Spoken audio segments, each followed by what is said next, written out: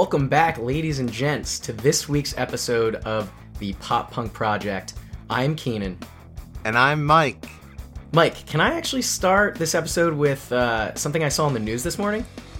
Sure, Keenan, please. Indulge me. This is pretty wild, but someone actually broke into the local Taco Bell in the middle of the night, ate all the food. Do you know who it was? Who was it? The cops don't know, but it was some farty one. Oh, Chuck. What'd you think of that, Mike? That was a very specifically tailored joke, Keenan. I love it. Yes, it was, Mike. I made it just for this special occasion. Did you get that from your pop punk joke book? I did, yeah. I have 6 volumes of it, so. Fantastic. In honor of that flatulent felon, Keenan, we thought it might be fun to discuss Sum 41's third album this week. What's it called again? Some guy's name, right? Yeah, I think it was Chuck, Mike. Ah, yes, that's it, Chuck. We actually didn't know we were doing that until I made that joke, and now because of that, we're going to be doing Chuck. Okay, enough of that. Let's stage dive in.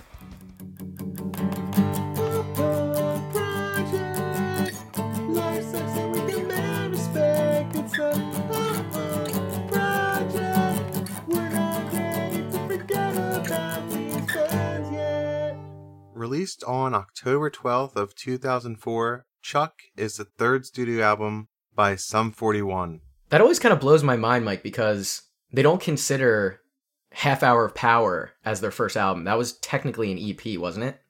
Mm-hmm. Yeah, it confuses me too because... It seems like a full-length album, though. Right, because this album is only like a half hour long, so I wonder why they decided to categorize them like that, but who knows? During the recording of this album, the band is composed of the same members that we saw on All Killer No Filler. But it would be the band's final album with their classic lineup, and that is Derek Whibley, Jason Cone McCaslin, Steve Yacht, and Dave Bash. The lead guitarist, Dave Bash, actually left Sum 41 on May 11th, 2006, a couple years after this release, to pursue his career with his own band, Brown Brigade, but would later return in 2015, Mike. As previously discussed, Steve Yacht, the drummer, also left the band a little bit later in 2013, and he now works as a realtor, believe it or not. Yeah, I remember we came upon that last time. Pretty interesting. Yeah. And I don't know, man. I'm glad Dave found his way back to the band. Maybe Steve will one day as well. Who knows? Oh, I hope so. The album proved to be a pretty successful release, Keenan. It peaked at number 2 on the Canadian album charts and at number 10 on the US Billboard 200, making it the band's highest charting album at the time. It would go on to sell over 5 million copies worldwide and won the group a Juno Award for Rock Album of the Year in 2005. I gotta admit, I was a little surprised to learn that it was their highest charting album at the time, because I just assumed that All Killer No Filler and Does This Look Infected were just more popular. At least I thought they had more worldwide fan appeal. Yeah, especially off of singles like Fat Lip and In Too Deep, you would think that tons of people just went out and bought that CD at the time. But I don't think this ever actually made it to platinum status in the US, and it was surpassed eventually by their next release, Underclass Hero. Yeah, it's fascinating. October of the year 2004. What in the world's going on here, Mike? Right off the bat, Keenan, October 1st, Shark Tale premieres in the US. Wow, that's a big start to the month. It surely is. And a DreamWorks movie we haven't discussed yet, I don't think. I don't think so either, which is kind of shocking because I feel like we've discussed every other one. Yeah. But this one was, Fish, a bunch of Fish, Will Smith, Angelina Jolie, a bunch of other of your favorite actors and actresses. Did you not even look up who's in it? I just gave you the 2 top billings. What more do you want? Yeah, that's true. Wasn't this the third installment of Finding Nemo? Yeah, Finding Nemo, Finding Dory, and Shark Tale. Yeah, it was Finding Nemo the third. You know what this reminds me of? This was never a movie that I really watched, but I remember when I was a counselor at camp, this was one of the movies we had, and we would just play it for the kids on rainy days. Oh, so you've seen it, like, I've seen parts it of in it so many pieces. times. Yeah, in between just taking kids to the bathroom or falling asleep, like, you know, when you kind of shut your eyes and you doze off a little bit. Oh, yeah, of course. Well, at one point, we should actually sit down and watch it, Mike. We'll pencil it in. I'd be down for that. On October 8th, Martha Stewart begins her 5-month incarceration at Federal Prison Camp Alderson for insider trading and obstruction of justice. Man, talk about a real gangster, Martha Stewart. That's for sure. This was all over the place at the time. This was a huge story. Yeah. This was just one of those interest pieces that, I don't know, people do this stuff all the time, but because it was Martha Stewart, it was more interesting, I guess. Do you think they were just trying to make an example of somebody? So they picked her? Possibly. It kind of reminds me of, more recently, like the school admittance scandal with Lori Loughlin and... Oh, yeah. And, you know, rich celebrities' kids getting into school. Yeah, like wrong place, wrong time, and they want to make a high-profile statement about something. Yeah, exactly. It's like, I really don't care. That doesn't affect me, and I don't think having Martha Stewart off the street made the world safer, but I guess it technically is illegal, so 5 months, I guess she did the time that fit the crime, right? Yeah, I guess so. It's kind of wild. That's a blemish on the old CV, but it seems like she has no problem getting these television, fashion, home... Bullshit. Yeah. What do you call that? Like, I don't know. She has like cooking. Home and Garden, HGTV, all that stuff. Yeah, all that stuff. I feel like she's still on TV all the time, isn't she? Yeah. I mean, wow. I can't confirm because I haven't watched her personally, but yeah, you still see her around when you're flipping through channels, trying to hawk different pieces of crap at your mom. I guess they just let anybody on TV these days. Yeah. Good for her for making that comeback. On October 20th, in the American League Championship Series, the Boston Red Sox, who had come back from an 0-3 deficit, beat the New York Yankees 4-3.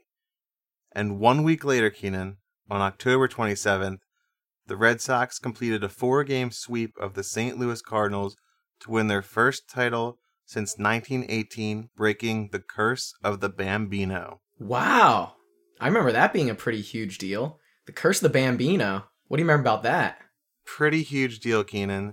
So the Red Sox had traded Babe Ruth to the Yankees for a minuscule return. And from that time on, they never won a World Series. And obviously, the Yankees went on to win, I think, 26 at the time that this series was played. So it was a really big deal for them to come back and beat them in the ALCS. But then to go on and win the World Series was just cherry on top, you know? When Babe Ruth was traded to the Yankees from the Red Sox, was he really good then, or was he still kind of young and still developing as a player? Like, did they get rid of a really good player, and that's why it was such a big deal? No, I think he probably was a good player, but they probably didn't realize that he would go on to become one of, if not the best baseball player of all time. Or else they definitely wouldn't have traded him. Right, and I could be making this up, but I really don't think I think they just traded him for some cash. They just had to get him off their roster or something like that. Oh, wow. Yeah, so it was like, I guess that's a curse? I don't know. The baseball curse. Well, they didn't win for a long time, so... They didn't win for a long time, which has to be frustrating, especially going back in the past. You know, you have that famous play in, I think, the 85 World Series where the ground ball goes between Bill Buckner's leg. Oh, yeah. And they end up losing that one when that would have been, that would have been the curse breaker. But since 2004, they've won a couple more. So they must have really obliterated that curse. Yeah. With this big win. Screw that curse, Mike. Here we go. Huge segment. Celebrity weddings. Cue that theme song, Mike. Should I sing it? Yeah, you gotta sing it every week now.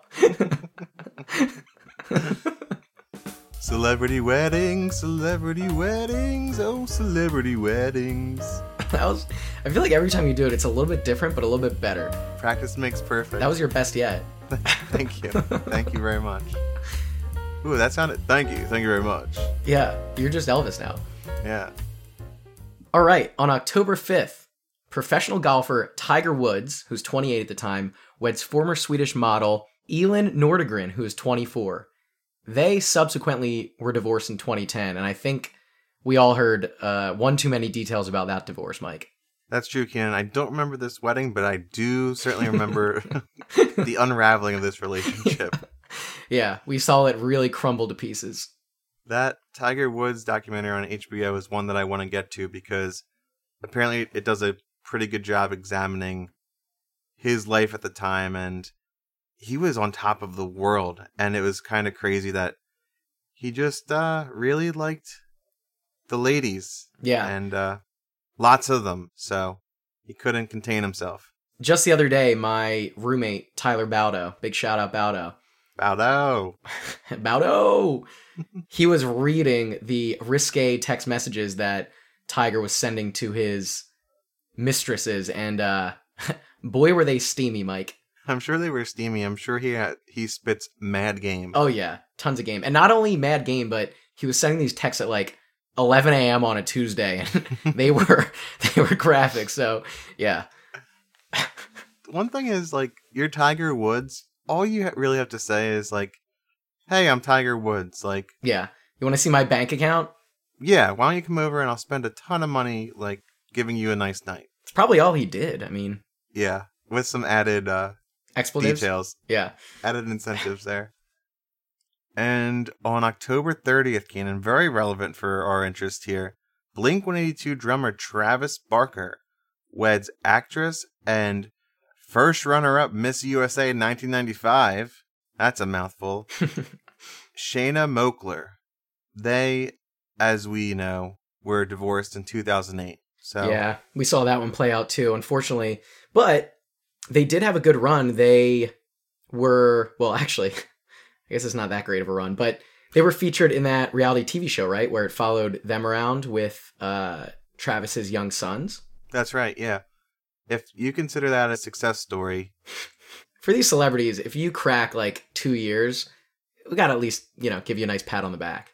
That's true. And we have discussed before, it was the time when if you were a celebrity of any interest whatsoever, you could probably get your own TV show on one of these networks if you wanted to. So. Yeah, we have a good string of these celebrity reality TV shows going. Yeah. That was a good one, though. I remember watching that one. It was pretty interesting. Yeah, it was interesting just because I actually kind of was interested in the guy, I guess. And I love that he dressed his son up to look exactly like him with like a mohawk and cutoffs, and yeah, it was pretty awesome. Yeah, the cutoff tees that were just like the very, very deep armholes. Yeah. That would just go down like so you could see his tummy through the armholes. Exactly. Those are great. As of this recording, Travis Barker's involved with Khloe Kardashian. Really? Yeah. Well, that's news to me. Kind of crazy, right? Yeah, a little weird, actually. Like, talk about two different worlds. Yeah. I only know this because there was that picture that kind of made the rounds on the internet of Travis Barker and Khloe Kardashian kissing, and Megan Fox and Machine Gun Kelly kissing at, I think it was the VMAs. I think Travis Barker and MGK performed one of their songs there. So. Yeah, they definitely did. Yep. But yeah, I was like, who's that chick? And it was like, oh, Khloe Kardashian. That's good luck to you, but yeah, that's so random to me. Kind of toxic. And here we go, Mike. Celebrity deaths. Go ahead. Cue it. The Undertaker theme? Yeah. Yeah. Celebrity deaths. We're so sad these celebrities died. You actually remember the lyrics. That's exactly what you did last week. I know. I just edited last week's episode. Oh, okay. I didn't think you'd actually remember it. All right. That's great. Good work. Thanks. On October 10th, Mike, get the giggles out. Time to be serious. Yeah, this one is legit tragic. Yeah. Christopher Reeve, American actor. He was Superman back in the day. Mm-hmm. He dies of an adverse reaction to an antibiotic at 52. He was, I think he was a quadriplegic, right? After an accident on a horse. It was a horse riding accident? Mm-hmm. Yeah, he was already disabled and apparently had adverse reactions to different medications throughout his life. And it was one of those weird deaths where it was like a the toxology report that was kind of inconclusive, but his wife or girlfriend, forgive me, I don't remember which, she was saying, this makes sense. He's had these bad reactions to things before, so. Oh, wow, that's sad. I didn't realize that's how he died. I just thought it was complications of his, very difficult life. Yeah, I thought it was complications, and I also, for being 14 or so at the time, I thought he was much older. Like, you look back on these deaths, and it's like, he was 52. I'm like, I could have sworn he was like 85 and died of having a hard enough life as it was. So yeah, same thing. October 19th, Keenan. This one's a little bit of a trickaroo. Ooh. So I was using my favorite site, onthisday.com. Great website. And I saw that Elliott Smith, my favorite singer of all time, died on this day, October 19th, 2004. And a day or so later, I was driving in the car and I decided to put on some Elliott Smith after reading this sad fact, I guess. And I, Googled him or whatever, looked at his Wikipedia page, and I saw October 19th, 2003. Whoa, wait a minute. A whole year off. What's going on here? So I looked it up, and it's one of those things that I've always known, like, yeah, he died in 2003 because his last album came out in 2002, and his posthumous release came out in late 2003, so it was like right after his death. So I knew that. So I tweeted at onthisday.com and asked them to make this correction on our behalf. Did they do it? Not yet, but or at least they didn't respond. Maybe they'll just update it under cover of darkness out of the shame they feel. Yeah. Shame on you. I was going to go in and correct it myself, but I had to give all my information and make a login, so I decided to just tweet at them instead. You also have to at least publicly shame them. I hope this gets back to them and they understand that their words have consequences, and really, there probably won't be too many, because there are so many names on these death lists of like people you've never heard of. Oh, yeah. It just so happens that this one guy is like one of my favorite artists of all time, and I did further research on when he died. There's an open invitation. If anybody from onthisday.com wants to come on the podcast and issue a formal apology, you're more than welcome to. Similar to Christopher Reeve, the circumstances surrounding Elliott Smith's death are also interesting and up for debate, some might say. So, a story for another time, but inconclusive, open... What did they call it when it's like... Cold case? They haven't ruled it a suicide or a homicide. It's like an open investigation. Inconclusive, I guess. I guess, yeah. Yeah. I'm not really sure. I actually started reading his Wikipedia page and I saw how long that section was, and I was like, all right, I'm going to come back to this once I'm done preparing for the podcast. So we both listened to this album quite a bit back in the day. Do you remember most of the themes, Mike? Do you remember some of the background of it? Yeah, as we touched on briefly last week, Keenan, it's definitely Sum 41's most dark and mature album to date. A lot of their previous stuff was, lighter, more upbeat, more fun, less of a serious tone. This one was darker, but for an understandable reason. A lot happened during the recording and writing of this album. Most notably, the band was influenced by the time they spent in the Congo when a lot of stuff went down. So that had a big effect on the lyrics and the tone of this album. Yeah, I think it's safe to say that it's probably the most politically charged album that we've discussed so far. It might be one of the more politically charged albums that we ever discussed. Only one or two come to mind that might be more so. One being, I don't know, like Green Day's American Idiot. Definitely. But it really does dive pretty deep into political, social, economic issues. There are themes of, war, depression, death, and ultimately who's responsible for those things. So those are topics that we almost never cover when we discuss, the more upbeat pop punk albums that we've discussed to this point. Yeah, especially from a band like Sum 41. Like, I would say this kind of came out of nowhere, but it's still one of my favorites by them, so I'm glad it ended up in this form that it took from their experience. Yeah, so you mentioned, Mike, that most of this album was influenced by the time spent in the Democratic Republic of the Congo. And they were there filming a documentary, right? Do you know the whole story of why they were there and what happened and why it affected them in such a significant way? So they had taken a break from their touring and recording and all that to make a documentary for War Child Canada in the Congo. And it was called Rocked, Sum 41 in Congo, and released by MTV. But while they were there, fighting broke out during the filming while they were in their hotel. I do kind of remember this story. They were essentially there on this investigative kind of peacekeeping mission, something like that. Obviously, they were filming it. And yeah, it was like they were shooting that was really far away. And then all of a sudden they woke up one morning and it was getting closer and closer. And then didn't it just become this sort of panic situation? Yeah, so it was a civil war in the Congo. And one morning they woke up and there was just all this gunfire. And they were visited by UN peacekeepers pretty much telling them, like, don't worry, guys, everything's okay. Situation's under control. So they were thinking that they would be able to be evacuated from their hotel and return to safety somewhere else. When the gunfire just got worse and worse around their hotel, they did have to evacuate, but not under, like, calm conditions. And this guy, this UN peacekeeper, not just a guy, his name was Charles Chuck Pelletier. Wait, Mike, did you say Chuck? I did, Keenan. Chuck. Wow. He was actually super calm and in control and helped a ton of the residents of this hotel eventually get to safety, 4 of which were Sum 41, obviously the guys in the band at the time. He was pretty much just like that calm, clear voice throughout all this chaos. And so the band reflects back on it, and they were pretty certain they were going to die.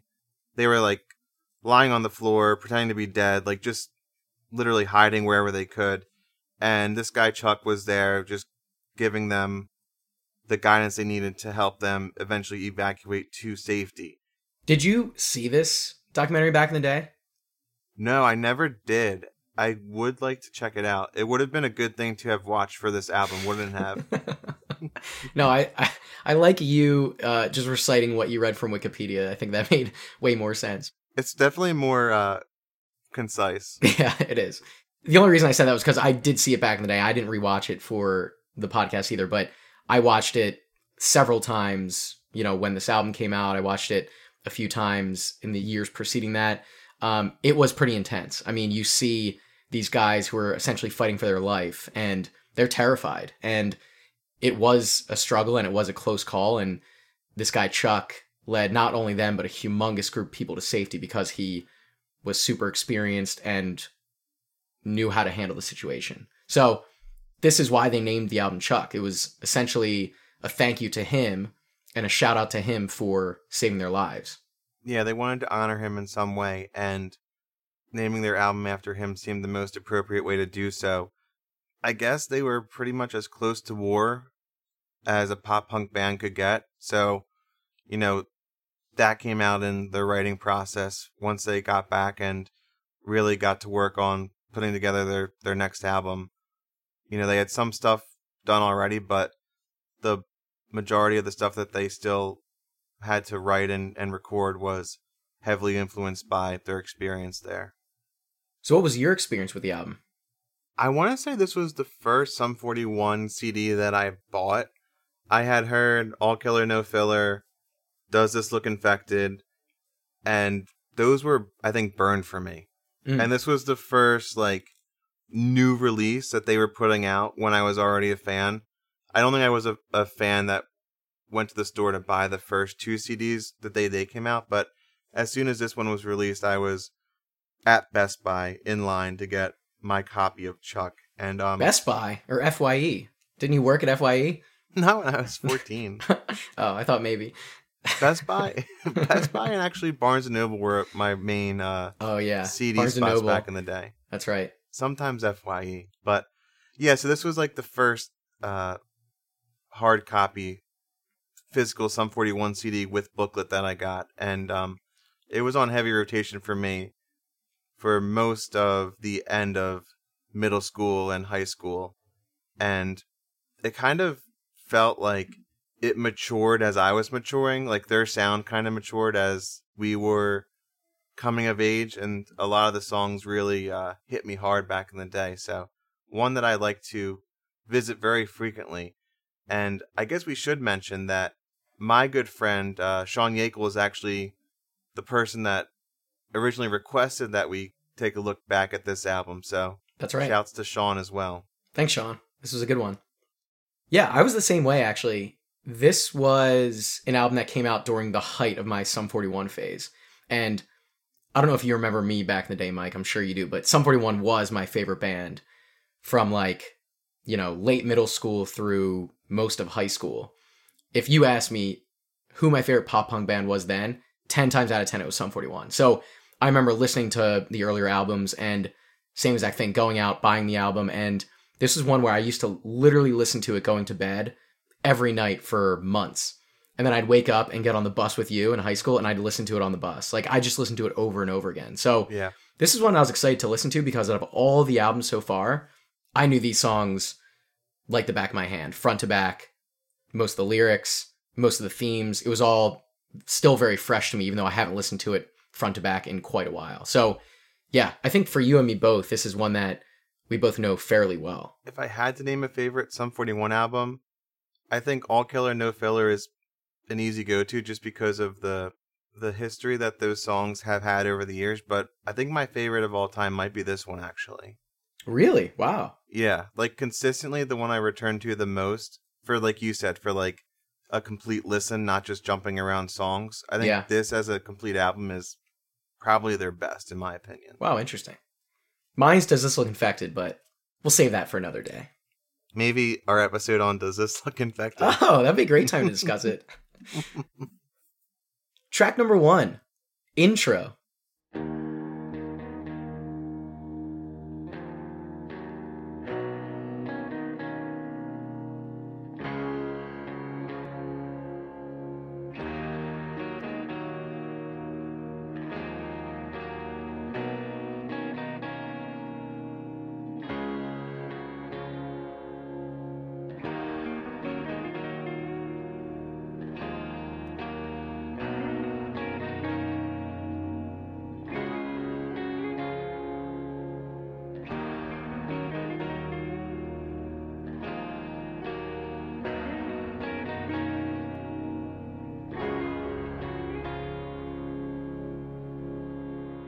Intro, very appropriate title, Keenan. Why is that?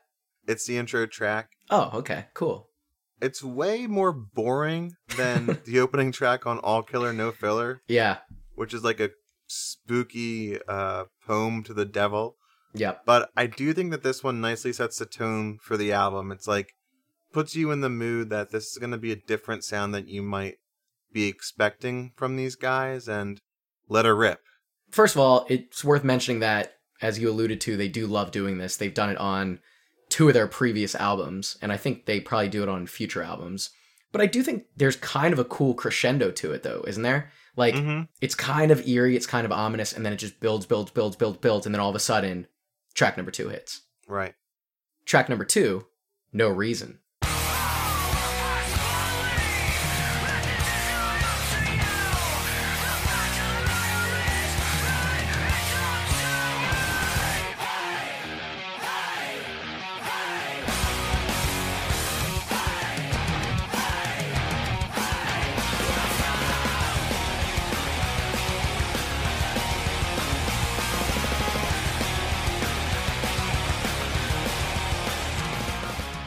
And as we said, Mike, booming start to the album.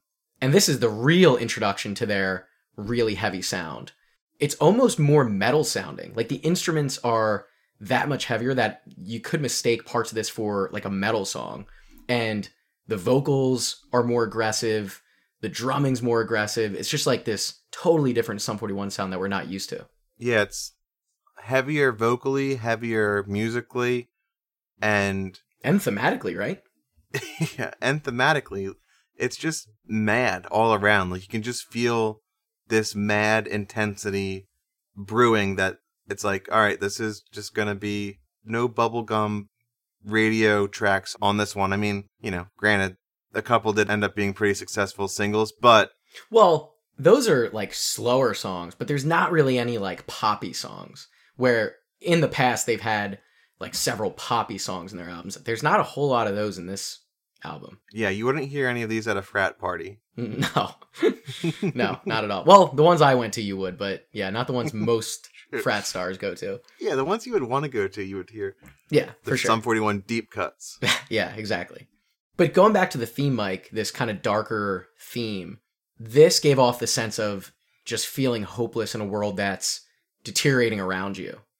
And it's easy to see where their motivation was for that theme because we know the backstory of the Congo. We know that they were stuck in this war-torn country as things were literally and physically crumbling around them. So this song brings to light that feeling of just being hopeless and pathetic, doesn't it? Yeah, I was thinking this was an appropriate song with lyrics to start the album because it really takes a big picture look at society and kind of comes to the conclusion that people aren't willing to unite for a common good. We're selfish, we're set in our ways, and unwilling to accept change. And as they say, Keenan, when we all fall down, it will be too late. Yeah, that's exactly right. How can we fake this anymore? Turn our backs away and choose to just ignore. Some say it's ignorance. It makes me feel some innocence. It takes away a part of me that I won't let go. Can't you see it's not the way? When we all fall down, it will be too late. Why is there no reason we can't change? When we all fall down, who will take the blame? Who will it take? But yeah, it doesn't even have to be necessarily about war in the Congo. As I think you were starting to kind of mention, I think they are talking about all the broader issues in the world. It could be, whatever, global warming, world hunger, even today's day and age, like think about COVID and the pandemic. I think they're looking at just how bad everything is and how people aren't willing to work together to make things better. It's all sort of contained in this song. That's the feeling I get. Right. It's funny how it's still appropriate in today's world, unfortunately, but just that frustration you feel of seeing people not being able to get on the same page and feeling like you really have little effect over what ultimately comes of that. So, What I think is kind of cool, Mike, and you spoke about a similar lyric, but I love that they're asking, why can't we change this? What's stopping us? And there's the line, why is there no reason we can't change when we all fall down? Who will take the blame? Which is a little bit different than the one you mentioned. Mhm. But doesn't that seem like a good lead into the next song, which is We're All to Blame? It does. For the first time ever, I actually saw a connection from this one to the next one. Yeah, actually, I never put that together either, but you're right. It does seem like, from Sum 41's perspective, everybody's at least a little bit guilty in these transgressions that they are trying to explore on this album. And there was a music video for this one, right? As their fourth single. What was that all about, Mike? Yeah, this is the fourth single, and I realized this was the first single that I came to in reviewing this album, and the first video I watched, and I had no recollection of Derek's hair during this time. It was yeah. This was like his emo hair phase. Yeah, it's like jet black, like moppy emo hair, and Yeah. I always remember him with his blonde, like with pink streaks, spiky hair. So Yeah. obviously didn't watch these music videos as many times as I did their older ones, but The entire band just had a different look through Chuck. They were all just like grungier, angstier. Like there was a lot of like earth tones. They were just a different band, it seemed. yeah. And this one was just them playing the song live. Except with a weird twist, right? There was a very weird twist. It was like a girl just kept climbing on them and humping all of them. Yeah, as they were performing, yeah. Yeah. Like she would just go from one band member to another and just dry hump them. So Do you know who that was? pretty cool. Yeah, No, very is that cool. is that a notable person? There were two famous actresses in this music video. One of them I recognized right away, and the other one I was pretty sure it was her, but I had to look it up. So the blonde girl who's climbing on stage humping them is Jenny McCarthy. Okay, wow, I didn't put that together. And then the brunette who's in the crowd, like, judging this girl is Carmen Electra. Okay, that did look familiar, but I Yeah. didn't do any further research. Oh, you didn't recognize Carmen Electra. Okay. We've discussed before I had a thing for Carmen Electra, so Yeah, I thought you'd be all over this one. I was so shocked by Derek's hair, I guess I just kind of blacked out for the rest of it. And just how weird the music video was, that the whole theme was just some girl, like, essentially raping them on stage. Honestly, it was like they were just playing the song and I'm like, great, 3 minutes of this. And then it was like, whoa, what's going on? Yeah. And then I think I just kind of must have missed my girl Carmen. So I was so confused as to what these cameos were that I had to look it up. And it turns out that this song was featured in a movie at the time called Dirty Love, which starred Jenny McCarthy and Carmen Electra. So this was like some promo shoot, some music video that was for that movie, which came out the following year. Gotcha. So like how Bouncing Off the Walls was heavily featured in Van Wilder, and thus Ryan Reynolds and Right. Tara Reid were in that video. Seems like the exact same situation, yeah. Not a bad cross promotion to work with, Jenny McCarthy and Carmen Electra. Not bad at all, Mike. Track number 3, We're All to Blame. Realize we spend our lives living in a culture of fear. Stand to salute, say thanks to the men of the year. How did we all come to this? This greed that we just can't resist. And we're all to blame. We've gone too far from pride to shame. We're trying so hard, we're dying in vain. We're hopelessly blissful and blind to all we are. We want it all. And as I said, Mike, it feels like this song is answering the questions that were raised in No Reason. It's like, who's to blame? We're all to blame. Each of us has a hand in all these bad things that are going on around us. Yeah, that's right, Keenan. I guess we are all a little bit responsible. This was the first single, and I remember this being the first song that any of us heard from this album. And I remember you and Tom getting so excited about this song and like how hard it rocked. Oh, yeah.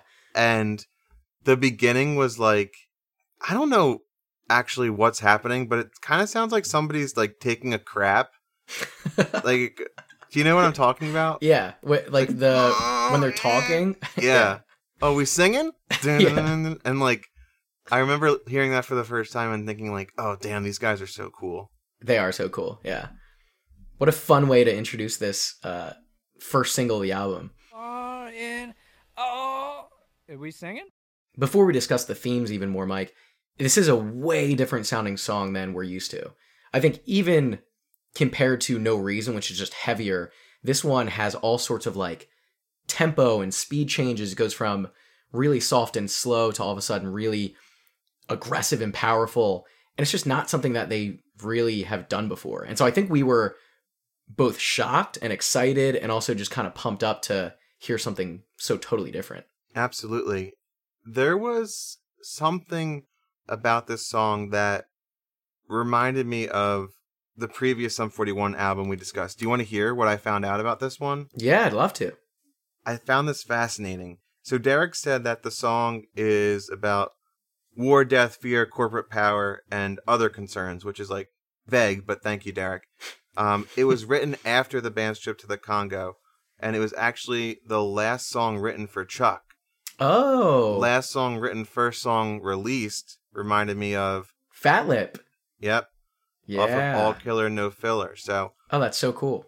kind of curious they did that again. Their most recent song on the books was the one they thought was the most powerful for their lead single. Do you feel like they just work better under pressure, like they're notorious procrastinators, and it just happens to work out for them every time?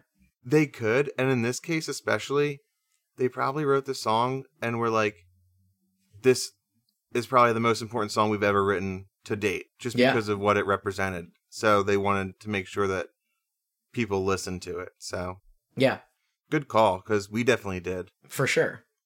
In addition to the obvious connections to their trip overseas in the Congo, they also just have like more general, like anti-government, anti-politics. There's a lot of that to it. And if you remember, Mike, like 2004, we haven't discussed a lot of albums that were that late into the 2000s yet. Most of the albums have been like, early 2000s. This was like the height of the war on terror. And so I think that was also a big part of why they made this song, why they made this album. It was like that anti-military belief that we were starting to see in the broader community, in broader society. You remember those feelings of like, anti the war in Iraq, anti the war in Afghanistan. Yeah, it was kind of like the turning point of post 9/11 when a couple years had gone by. There had been all of this patriotism right off the bat, like we gotta figure out who did this and go give them justice or whatever, to the point where it's like a lot of the stuff that we kind of started these wars over seems like it's maybe, I'm mainly thinking of weapons of mass destruction. That was the big like buzzword at the time, and people are thinking like, we haven't found anything yet, like are we actually looking for these? Do they actually exist? And there was a lot of just confusion about what was going on in these wars, and then just the constant everyday people were dying, and it was just like people kind of turned that passion and patriotism, I guess, and kind of flipped it on its head, where it's like, are we the bad guys? Yeah. Like, are we the problem? Yeah. After all. Yeah.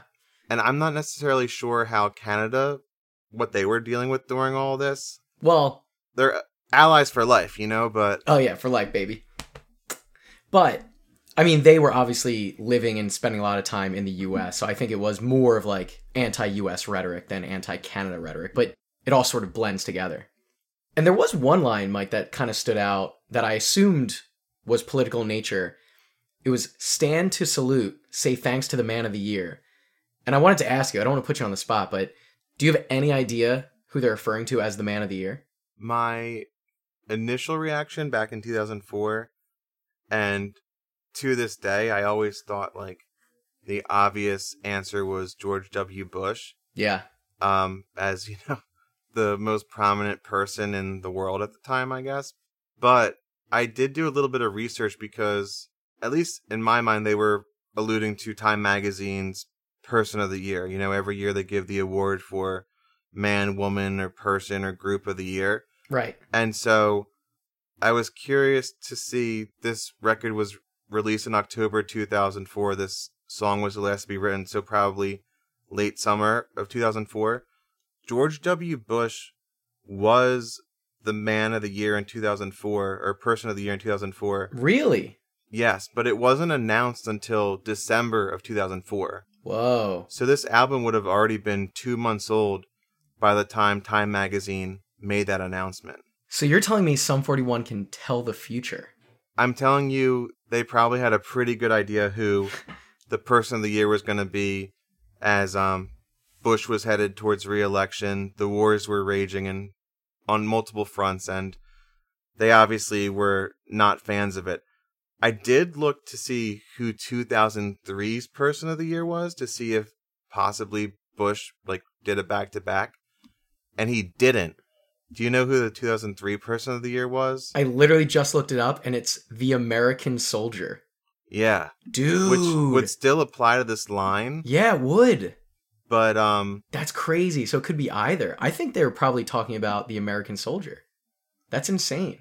Yeah, and it's like, the line is like, standing to salute, we say thanks to the man of the year. So it's 100%. Yeah. Military. You salute a service member and say thank you for your service, and they're turning it into a more cynical line of oh, thanks, thanks for everything you're doing, which is I don't know. It's crazy at that time, retrospect, 20 years later, I think everybody kind of agrees, the men and women that fought these wars had good intentions and were just trying to do what they thought was best for their country. In 2004, if Sum 41 is in fact saying thanks a lot, soldiers, I feel like that's kind of crazy, So yeah, it is. But that's why I always thought it was Bush, because he was the easy target. I think as a band, Sum 41 was trying to push the envelope a little bit. So, I mean, either way, if it's a backhanded line about either the president or the American soldier, I think, they're both provocative, they're both controversial, but I think that's just what they were going for. Yeah, definitely. They were just kind of pissed off at the state of things, so. And I gotta say, Mike, there is kind of a weird doppelganger that I noticed. I wonder if you would hear the same thing, but this Sum 41 song reminds me a lot of a System of a Down song, one that also has a lot of tempo changes, has a lot of soft to loud, slow to fast. It's the song Chop Suey. Ah, Chop Suey. That's a good one. It is a good one, but isn't it kind of strange how they sound so similar, kind of going in and out from slow to fast? Like, listen to We're All to Blame real quick.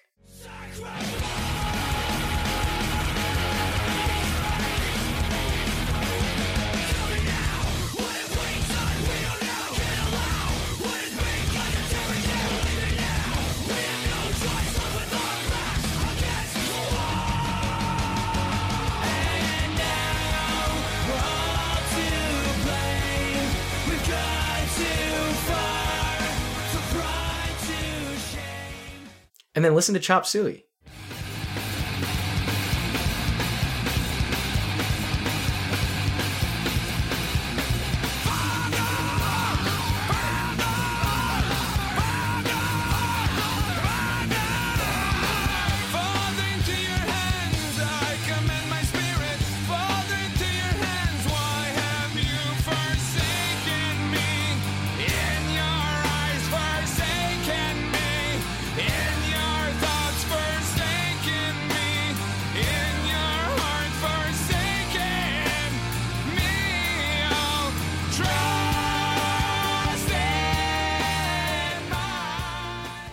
Yeah, I can hear the guitar is very similar in my mind, and then, like you said, the fast to slow pace, like da-da, da-da, da-da, da-da, like it's kind of like little jolts. Yeah. And the cool thing is, back in the day, during those years, I was also a humongous fan of System of a Down.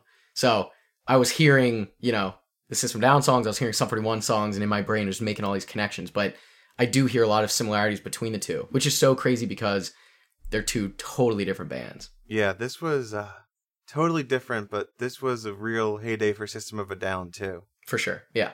That would be a band that I would really like to, have a comeback. Oh, yeah, that'd be amazing. And then there was a music video. This music video, for the serious nature of the song, was pretty goofy, Keenan. It was very goofy, Mike. It was like a spoof of... I'm thinking like the Lawrence Welk show, like those 70s or 80s variety shows where there's just like live music being played and people dancing and whatnot. I think it was more a spoof of like those workout shows, like those workout VHS tapes. Yeah, that could the be. People in like leotards doing choreographed dances. Do you mean the Solid Gold Dancers? Yeah, that's right. The Solid Gold Dancers. Yeah, so the program was called Solid Gold.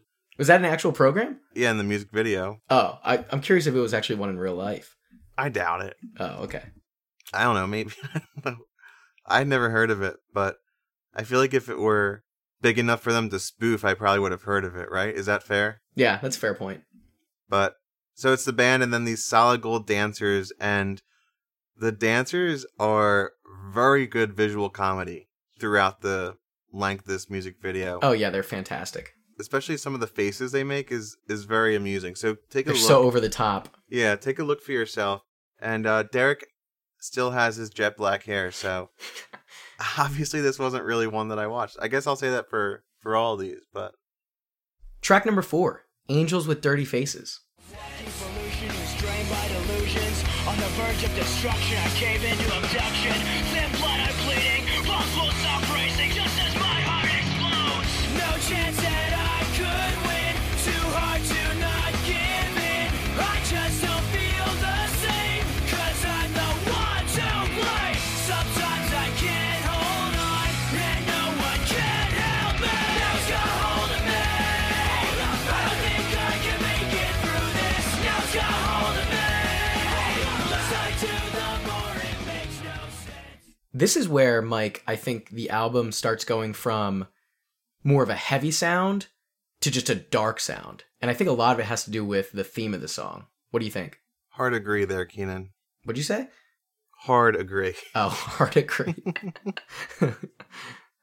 I don't know if you saw this the same way, but this one I felt like was more of a personal song, maybe from Derek's perspective, than like shrink it down from a global song to more of what's going on in your own little world kind of deal. Yeah. And I think the reason for that is because this song seems to be about drug and alcohol addiction, right? And as we know, Derek Whibley had a very public struggle with drugs and alcohol and had this really bad rock bottom moment where he was in the hospital with liver and kidney failure and had to come out of that and was really, really sick and weak for a while, but did end up coming back as the frontman of Sum 41. So yeah, I think you're right. I think this was his own struggle with drugs and alcohol, probably. Yeah, and the part about this song in general, Keenan, is I think it really obviously comes from a place of personal perspective because it does such a good job of like putting yourself in the mindset of like a person in active addiction, like in the throes of addiction.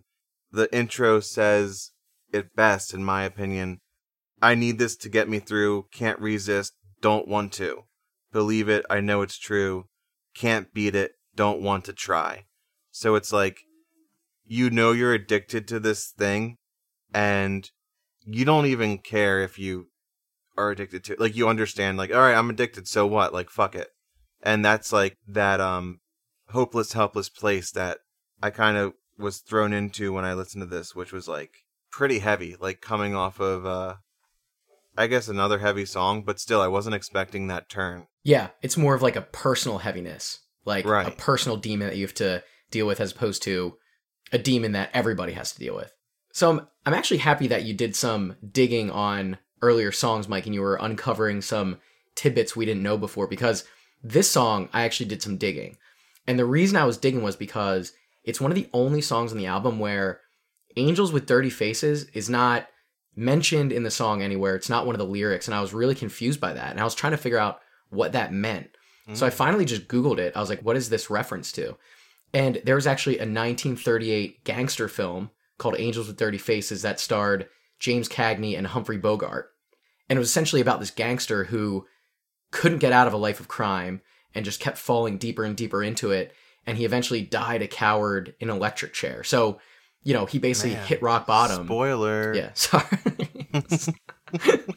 If you haven't seen it by now, Mike. I was thinking, like, man, this sounds like a good-ass movie. It's apparently, I'd never heard of it, but it's apparently listed as like one of the greatest films of all time, which is insane.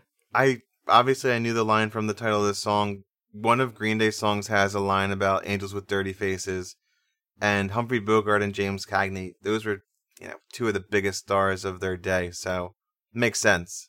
Yeah, but I think the main character in this movie is just like, he's just trapped in this life of just crime and terribleness. And I feel like that's what Derek's trying to say, is being addicted is just being sucked into this world that you can't get out of. So I thought that was a cool parallel.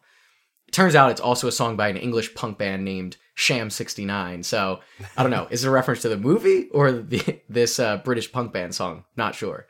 I think it's probably a reference to the movie, because, like, that description of, like, just digging yourself deeper into a life of crime, I feel like this song's just showing that you don't really have a choice but to just continue down this terrible path that you're on, because you don't really think anybody's there to help you. So it's like, Exactly. you've reached that point where it's like, might as well just, keep doing what I gotta do, I guess, if this is what I gotta do. I also read that in Home Alone, that gangster movie that he's watching where it's like, Merry Christmas and a Happy New Year, and he shoots him. It's a reference to Angels with Dirty Faces. Ah, okay. It's like a spoof of that. Isn't that kind of cool? That is cool. Yeah. Wow, that is a cool fun fact, Keenan. Yeah, I thought so too, Mike. 2 fun facts on the same track. Track number 5, Some Say. Seems like everything we knew turned out were never even true. Don't trust things will ever change. You must be dreaming. Think before you make up your mind. You don't seem to realize I could do this on my own. And if I fall, I'll take it all. It's so easy after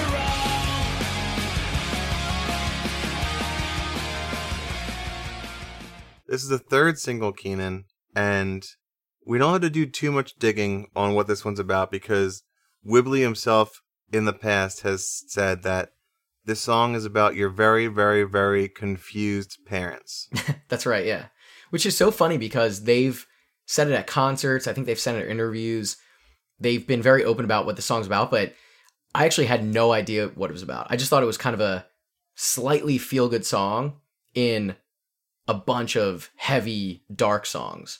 But, yeah, it's about parents not understanding their kids. Yeah, I never listened to this and thought total parent diss track, but rereading all the lines, it really does fit. It's like the big brother of all the Simple Plan parent diss tracks. It's like the more mature version where it's like no longer a teenager, now it's a 20-something-year-old, and they're mad at their parents too for the way that they've portrayed the world and the way that they think that, you know, you should grow up to be when that's not who you really want to be. Yeah, it's totally a more developed version of that theme. It's, you know, these young adults who want more independence, realizing that this beautiful picture that their parents have been painting for years is not the real picture of what's going on around them. It really made me think about that perception of when you were young, parents and adults having it all figured out. Like, you know, when we were younger, Mike, our parents had, you know, 2 or 3 kids when they were in their early 20s, mid 20s, and we were just like, oh, everything they say is gold and they know what's right all the time. And then you grow up a little bit and you're like, they were just kind of faking it like we were. And now we're their age and we're like, oh my God, like, did they really understand what was going on? Because I have no idea what's going on. Yeah, I know we've talked about it before, like the imposter syndrome and just faking it till you make it. Yeah. And then I wonder, like, you know, my parents are in their 60s now, and I still go to them for advice, and I still think that they know more than me. Like, are they still faking it? Yeah, I think they're just at a different level. It's like a video game. They've leveled up to just faking it a little bit less than us now. They're just getting better at it. Yeah. And being a dad especially, it's like now that Jack is, you know, 2, almost 2.5, it's like, oh wow, like I'm responsible for his life and I need to nurture him and teach him things and make sure he doesn't turn out to be an asshole. Yeah. And there's a lot of stuff that I still don't know that I'm trying to figure out, and I just have to keep it cool for his sake. That's what I wanted to ask you. Did you have a different perception of just being a parent, watching yourself do it compared to watching your parents do it? Not yet, because I don't remember how my parents were when I was like 2 years old, I guess. Like, I remember how they were when I was like 5 or 6, if that makes sense. Yeah. It's actually funny because, as we previously mentioned, my wife's expecting our second kid. We found out that it is a boy, baby boy number 2. Let's go. Boys, And, boys. Boys rule. But my mom has told me this story before, and you had mentioned that your parents were in their early 20s. My parents actually didn't have me till they were around my age, so like around 30. Oh, So, I didn't know that. Yeah. They had waited like 5 or 6 years after they got married. Because I guess they wanted kids, but they weren't positive. Boy, was that a mistake. Well, that's funny you should mention that, because my mom has said when she was pregnant with me, like pretty pregnant, and they were on vacation in Disney World, she just started crying out to dinner, which, you know, could have been the hormones, but she said to my dad, we can never let this baby know what a mistake this has been. Oh my God. We should have never done this.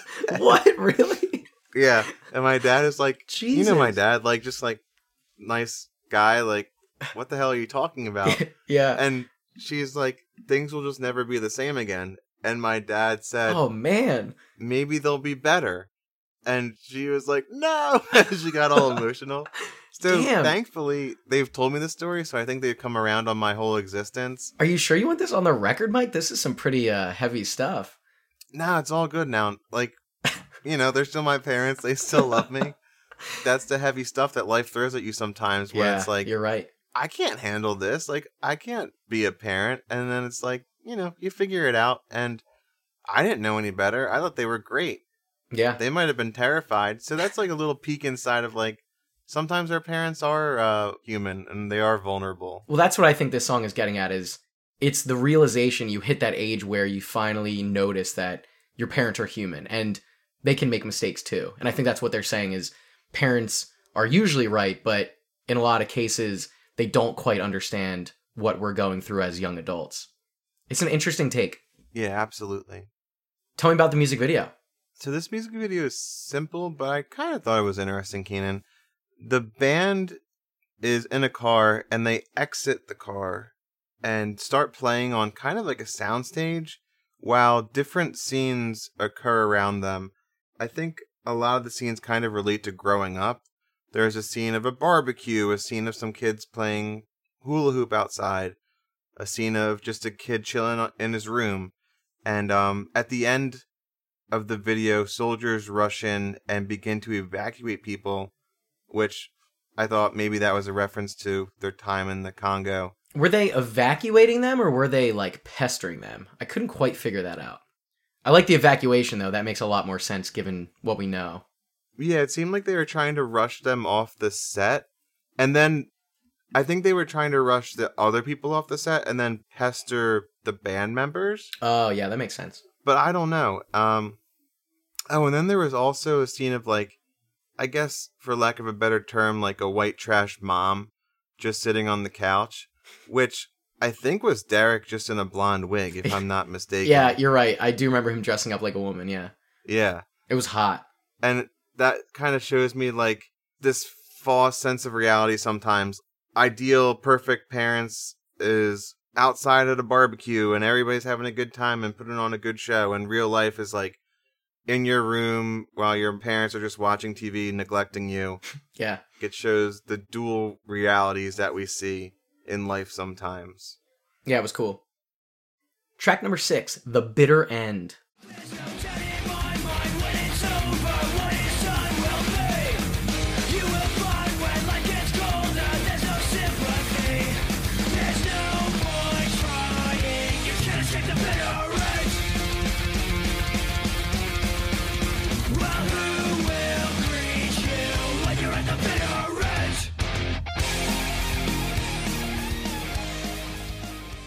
I would argue this is probably the heaviest song on the album, and it might even be the heaviest Sum 41 song ever. I think it's the heaviest song on the album. You would know more about their entire catalog than I would, but I'll take your word for it because this song is heavy. It has sick guitar solos, a sick bridge. It's like a really good pump-up song. If you didn't know it was Sum 41, I don't think that you would guess that this was Sum 41, if that makes sense.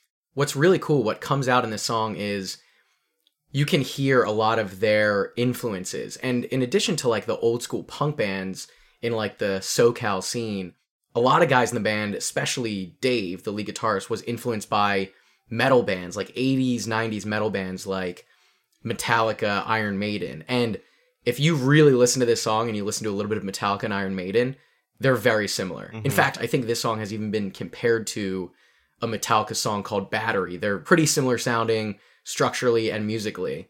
And this is just one of the scenarios where those influences come out. But I think it's probably the most obvious instance of that. Yeah, a lot of the metal music of the 80s kind of relates to that theme of like hell and like this darkness or whatever. And this one carries that same theme. It's like, where will you be at the bitter end? Are you going to hell? Did you get that same idea? Like, yeah, your actions in this life will have consequences in the next, which is like the kind of religious theme that we see in a lot of these heavier metal bands. Yeah, not only is it the heaviest song on the album, but I think it could be one of the heaviest thematically too, because it's, as you've mentioned, it's acknowledging the inevitability of death. And I think the flip side of that is they're also saying, don't waste your limited time that you have basically being a dick. It's like, don't be an asshole in this life or else you're going to pay for it in the afterlife. Which you're right, is definitely more of like a metal theme than a pop punk theme, but it's cool that they want to touch that, and this is the album to do it. A lot of these songs are really short, sweet, hard-hitting tracks. I think we mentioned earlier, the album itself is only like 33 minutes, and this song's one of the shorter ones. But it packs a punch, man. Track number 7, Open Your Eyes.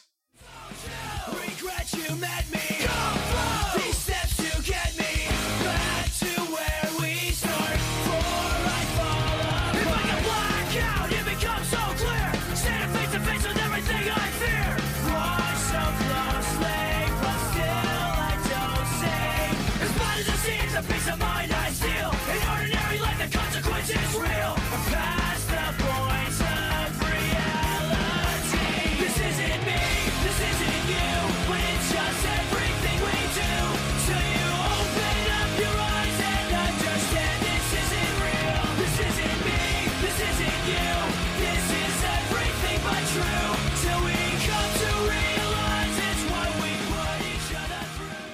This has always been actually one of my favorite songs on the album. Definitely not my favorite, but it's usually in the top 3 when I listen to the album.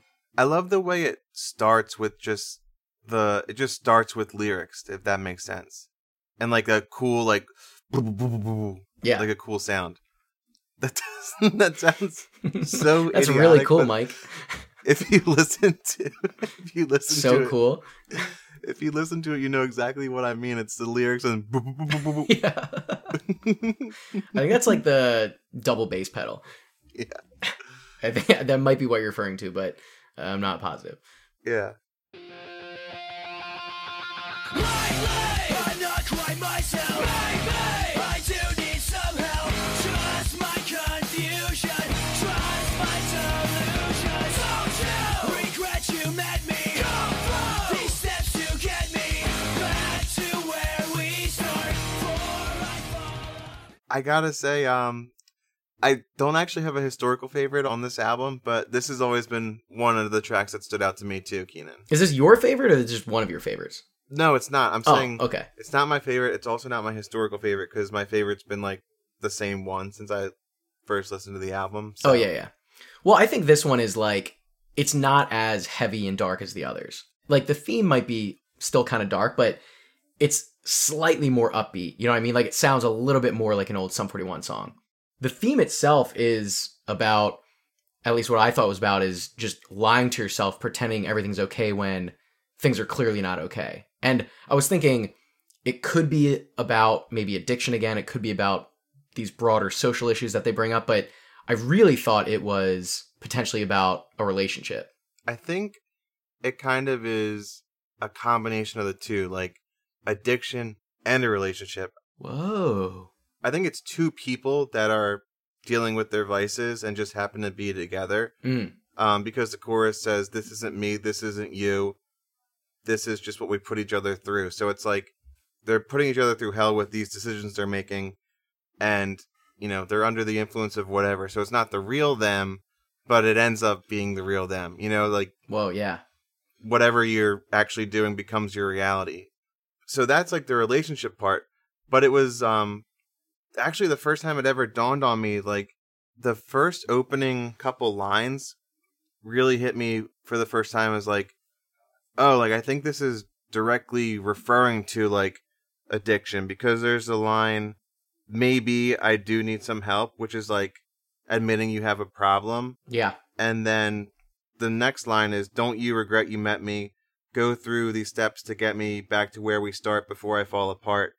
And I always thought that that was referencing like retracing your steps, finding where things went wrong in a relationship. Oh, yeah. But rereading it, I'm thinking like, go through these steps to get me back to where we start. He could be referring to like a 12-step program. Oh, that's interesting. He's literally going through rehab or 12-step programs trying to get off whatever he's on and fix what's wrong with their relationship that's been made worse by whatever they're involved with. Yeah, whichever it is, addiction, relationship, I just love how he paints this picture of, it's like you're living in this dream world and you're creating this illusion for yourself and you're pretending that everything's okay and you just keep lying to yourself. And he's literally talking about the inability to wake up and escape it.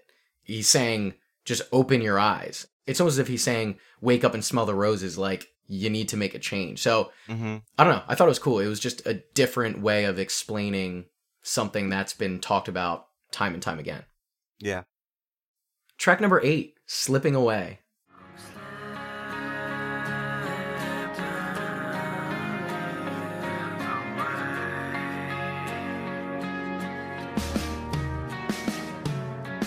I'm trying to make it through each day. I'm falling apart now in every way. I'm finding it harder to get by. There's a hole in my heart and I don't know why. Now I've come to realize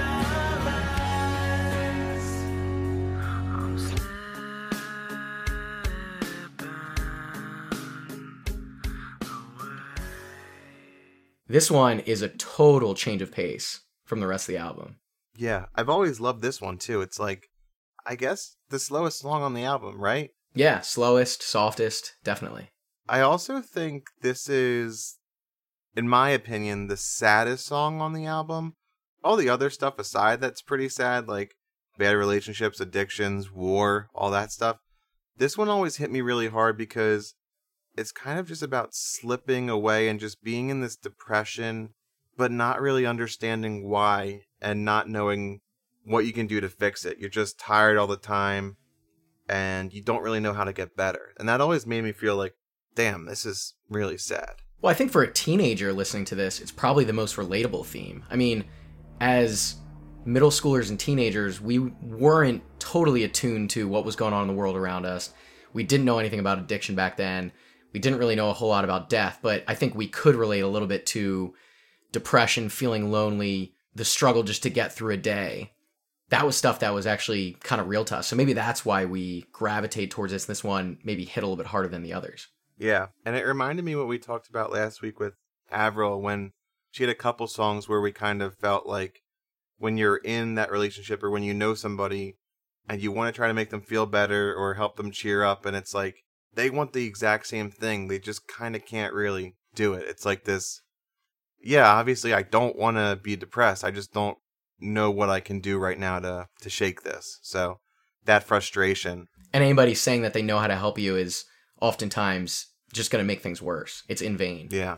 The way that I looked at this, listening to it this time around, Mike, I thought this song might have been a reaction to all the previous songs. Like, you're so weighed down by those incredible burdens from the previous songs about, you know, war, death, addiction. And now this is like you're hitting rock bottom and all you can do is just slip away. Like, you just don't want to think about those things. You're feeling helpless. This is like being totally deflated. It's, yeah. I'm just laughing because as soon as you said that, I just thought of certain times in your life when you just feel such an overwhelming pressure. Like, you have so much on your plate, so much you have to get done, and the only thing you can bring yourself to do is just, like, take a nap. Yeah. And just, like, fall asleep. Yeah. Have you had those moments where you're just so stressed out that you just pass out? You just, like, close everything and you're like, I'm done with this. You literally do nothing when you have so much to do. Yeah. Yeah. Or, like, you wake up and it's dark and you're like, well, shit, I was supposed to do everything tonight, but I guess now it's 3 a.m. and I'll just go back to sleep. Yeah. It felt like those days in high school when it was like you would get home from school and you had so much work and it'd be really late and you're just like, I just don't do any of this, and you just pass out. Yeah. Track number 9, I'm Not the One.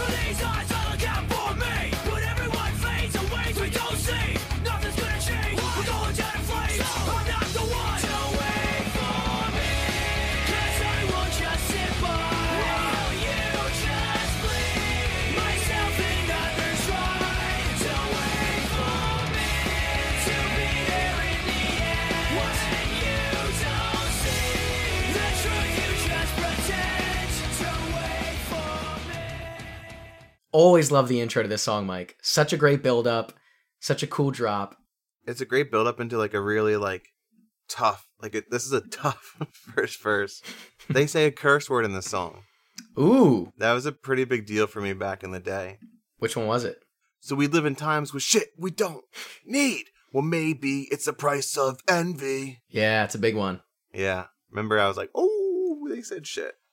So I thought in this song they were taking a really cynical view of the world, which, let's be honest, for them is pretty on brand at this point. But True. You're just realizing that no matter how much you care, how hard you try, nothing in society will ever change. And the people around you are going to continue to not help, and they're just going to continue to suck. Yeah. I got the kind of exact same feeling as you did. It's like every man for himself, and what can I do anyway? So fuck it. I'm in this for me, and I'm trying to save my skin. Good luck. I'll go one further and say that he's seeing like the people around him actually giving up and accepting their fate. And he's basically saying like, yeah, I'm on my own, but I'm also not going to do what you guys are doing. I'm not going to be the one who gives up. He's literally saying, I'm not the one to just roll over and accept my fate. I'm going to do something about it. So, I don't know. I thought it was kind of cool. It was like this sort of powerful moment for him. It is like that self-will trying to overcome what seems like the world just being against you, or the world literally just swallowing people whole. It's like he sees that happening all around him, and he just doesn't want that to be him. Yeah. It also felt like a little bit like a call to arms, didn't it? This message of just continue to fight the power. And if you guys aren't going to do it, I'll still continue to do it. I don't know. It was just this very like aggressive song, and I liked it. Really angry, but like angry with a purpose. Right. And I think the best part of the song, I'll actually go on record and say it's probably my favorite part of the album, is that crazy like multi-part bridge. Yeah. Like he's screaming, just take the best of me. It's like, it doesn't sound like Sum 41. Well, the bridge has like a progression to it, which is so cool. It starts off almost like an old school Does This Look Infected Sum 41 song. Like I was hearing a lot of Still Waiting in it, which the bridge in Still Waiting has this really aggressive build to it, and it's really cool.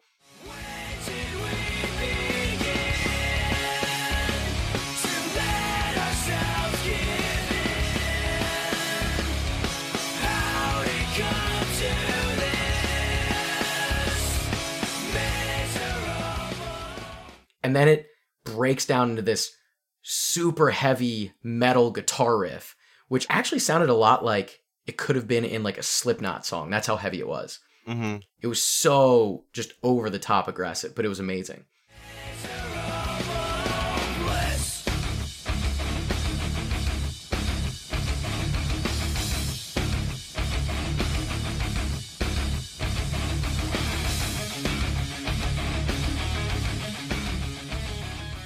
And then it transitions into this almost Linkin Park sound.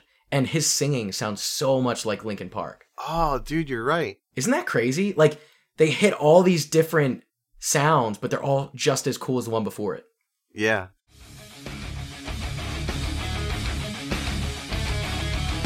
Just take the rest of, just take the best of me. Just take the rest of, just take the best of me. You take the best of me. Just take the best of me. You take the best of me. Just take the best. Wow, I can definitely hear Linkin Park in that. And I gotta say, I love Linkin Park too, so like, makes sense why I really thought the bridge kicks ass. Yeah, not only the bridge, but there have been actual multiple songs in this album where people have made connections to Linkin Park in the past. Like, his vocals, the way that the drums and guitar come together, it just has kind of this Linkin Park vibe to it, which, yeah, like you said, Linkin Park's always been great. So, yeah, something about this bridge has always stood out to me. It's pretty incredible. It also, well, right before the bridge is also my tattoo line. Really? Yeah. Ooh, let's get some ink, Mike. This is one of my, probably would I get it tattooed in real life? No, but I do actually think it's a cool line. It's not a jokey line like last week's tattoo line was. Wait, did you say... we don't need to go back to it, but did you say your body part last week? I don't think you did. We're rusty. Oh, no, we didn't. Yeah, that's not great. I don't know. We took 6 or 7 months off, just That's fine. underneath my foot. Cool. Well, I did go into detail that it was going to be cereal in a milk bowl. That's right. So maybe like a shoulder blade or something. Okay, cool. Anywho, how'd it come to this miserable bliss? Whoa, miserable bliss. Or rather, how'd it come to this miserable bliss? There you go. That's more accurate. Pretty badass line, honestly. Probably would get that like, maybe like down my forearm, like along the vein. Oh, yeah. That's Yeah. a good one. Yeah. That's a good spot. So you can always see it and remind yourself how terrible everything is around you. The Yeah. miserable bliss. Dude, but that miserable bliss just hit hard, like the classic Orwellian society of like, everything sucks, but who cares because we're staring at our phone and we just don't even really notice. Yeah, damn. It's a heavy one. But badass. Track number 10, Welcome to Hell. Getting a little bit lighter here. Yeah. It's a nice refreshing change of pace here, Mike. Finally come up for some air with Welcome to Hell.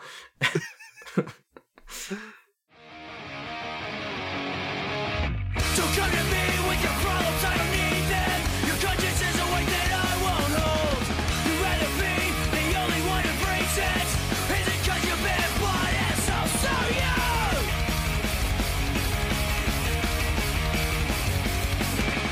Don't ask me questions 'cause I don't got the answers. If you only knew what time would tell. It's all a test, the lessons that you can learn. You'll know when you spend your time in hell. So as your bus riding thing, your time's running out.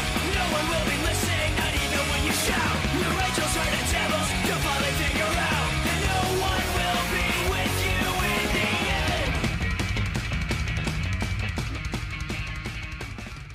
They do have one of these types of songs on every album, Mike, and we discussed it before in All Killer No Filler. It's the short, fast-paced, hard-hitting song that kind of comes and goes pretty quickly. I think usually it's maybe a minute long. I think usually it's actually under a minute. This one is a little bit longer than that, but it has that old school Sum 41 feel. Like, this sounds like it could have been a song that was on Half Hour of Power, which I loved. It's just old Sum 41.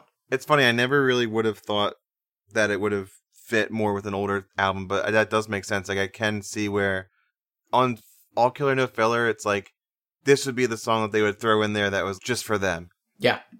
It's, in my opinion, one that's just a quick, like, ex-friend, ex-girlfriend, ex-boyfriend, whatever. You're done with their baggage and their problems, and Yeah. you're just done. Like, that's the extent of it, really.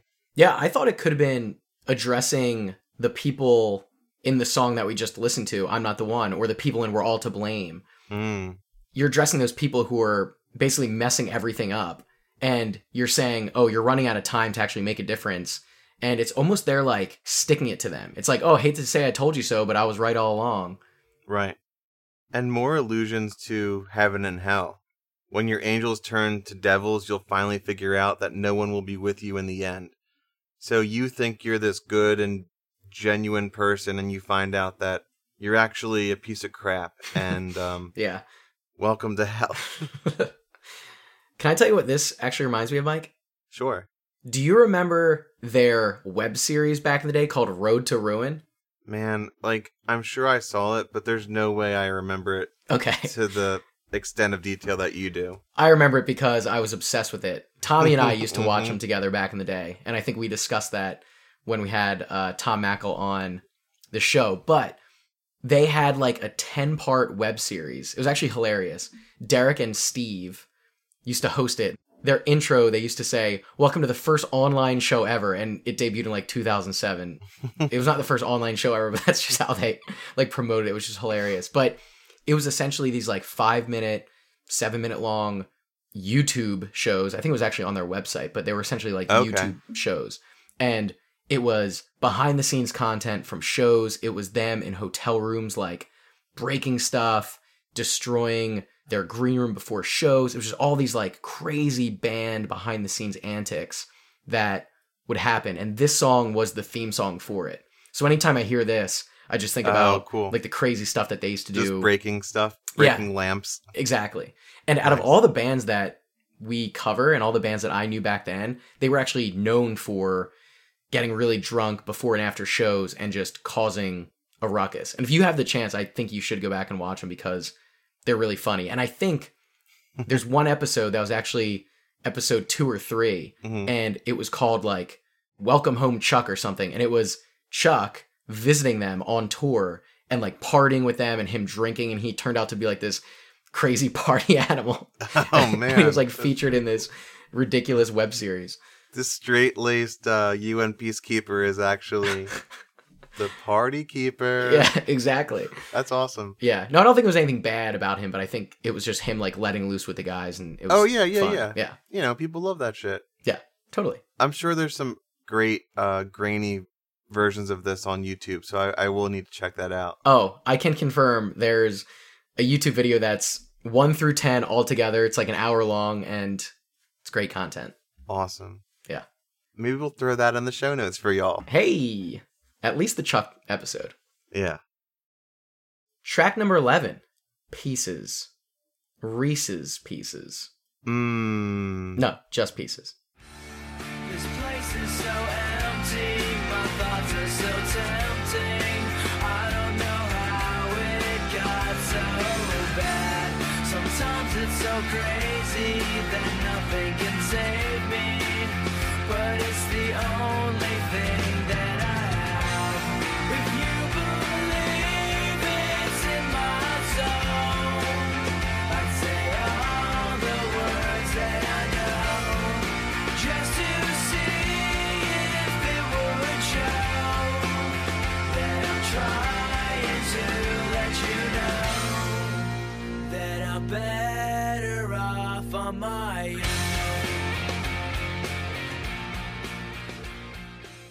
This is the second single, Keenan, and my favorite song. Oh, it's your favorite? Yep. Oh, look at you, picking a single. I know. Second single, too. Wow, that's embarrassing. It was one that I always liked back in the day, and gotta stay true to who I've always been. It's a slower song, but I always liked the message that it carried, and of all the music videos, I watch this one the most frequently, so when I think of this album, this is the first song I think of. When you talk about the message that you liked, so the band actually has gone on record, and they've done interviews, and I think it was actually Steve Yacht who said, Pieces is about a relationship, but not necessarily one with a girl. Maybe you're better left alone. Fuck everybody else. That's literally a quote from them, which is pretty sweet. And so when I read that quote, I thought, oh, so if it's not about a relationship with another person, then it must be about your relationship with yourself. And it reminded me of that old saying, you have to love yourself before you can love others.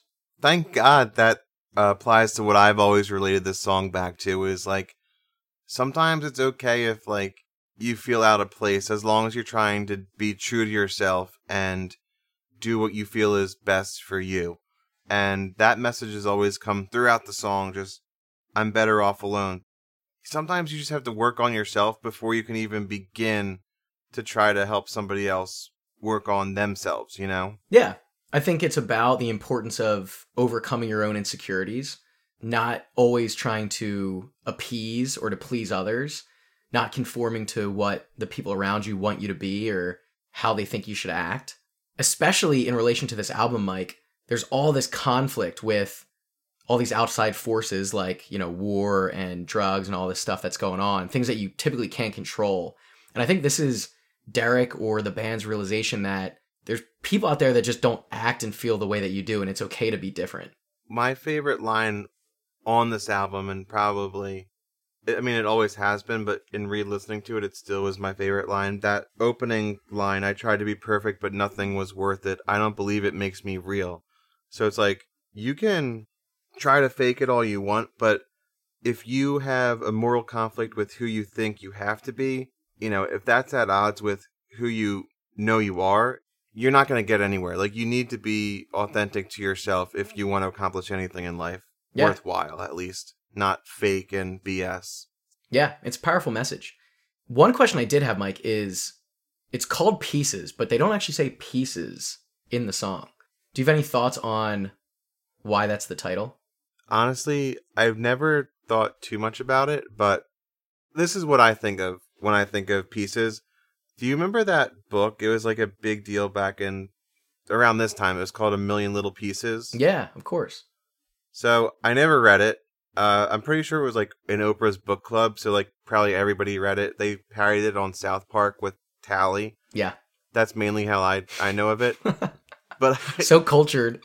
Yeah, exactly. I think his was called A Million Little Fibers. Oh, nice. But so I just pulled up the Wikipedia, and so A Million Little Pieces was a book by James Fry, originally sold as a memoir and later remarketed as a semi-fictional novel that followed due to forgery accusations. Anyway.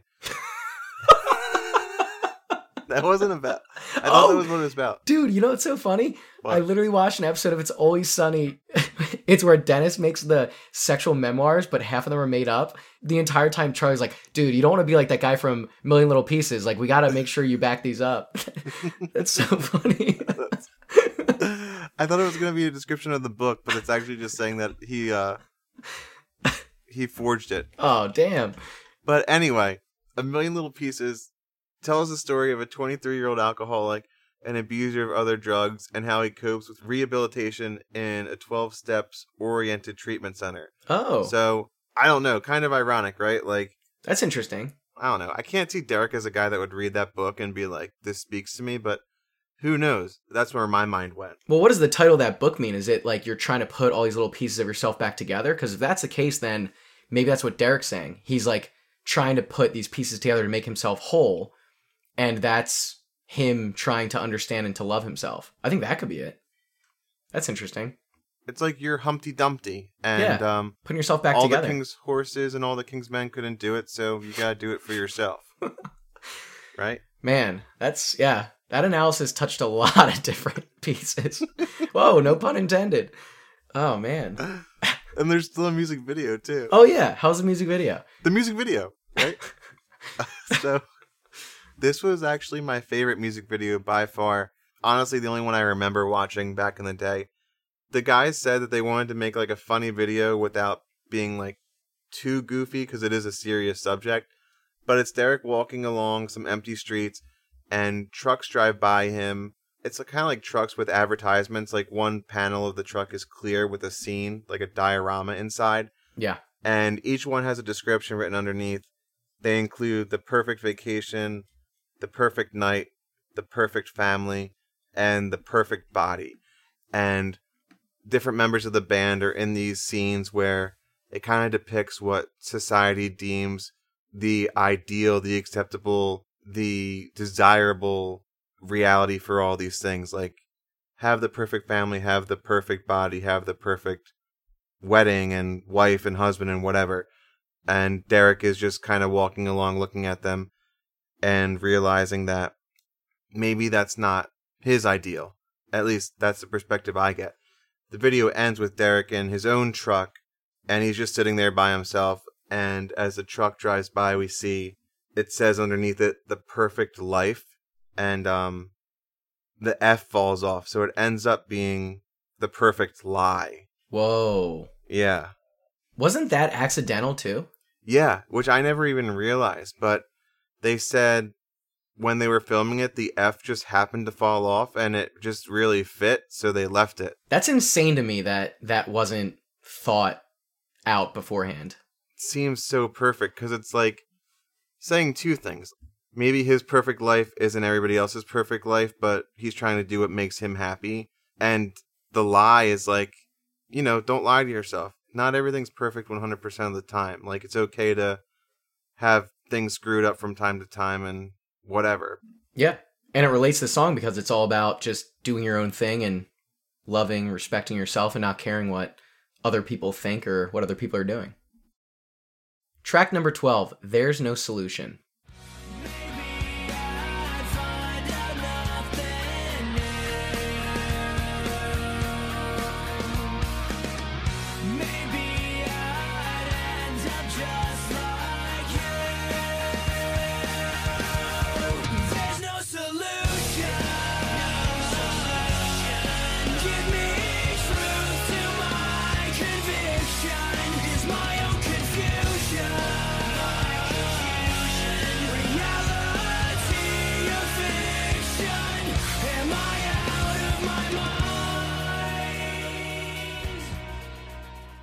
This one, Mike, is both my historical favorite, and I'm going to go ahead and stick to my guns here. It's still my favorite. Nice, Keenan. Cool. So we both have our historical and current favorites are the same songs this week. Yeah. Not with each other's, but for ourselves. For ourselves, yeah. Which I think is good. I'm just trying to be my own man, you know?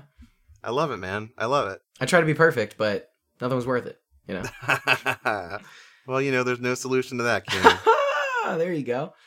But a quick, funny tidbit about this song. I used to love this song back in the day, and I feel like most people would not consider this their favorite song from the album. I think this is actually probably more of a deeper track compared to the others. Definitely. And I don't know if you remember this, but I basically forced the guys in the Gummy Bear Warriors, our middle school band, to play this song at one of the birthday parties that we performed at.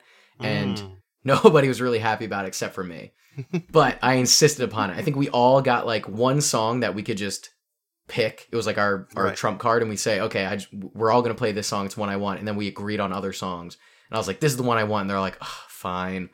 Nobody wanted to play it. Man. Yeah. And you got to sing it, right? I did. Yeah. It was great. Yeah. Maybe that's why they didn't want to play it. They're like, Keenan sucks. He can't sing this Well, song. if that was the case, then they probably would have hated every song because I sucked at singing it's every out song. of his range. This is out of his range. Every song was out of my range, Mike. Nah, man, you were the good lead singer. Thanks, buddy. It was more about my presence than my vocals. If you went to those Gummy Bear Warriors shows back in the day, it looks like the Carmen Electra, Jenny McCarthy music video. Oh, yeah. It was incredible. All the girls are just all over you. Constantly. Had to fight them off. Nice. I respect the deep cut as the favorite track after I went with the single, so reversal of course this week. Little flippy floppy there, Mike. Yeah.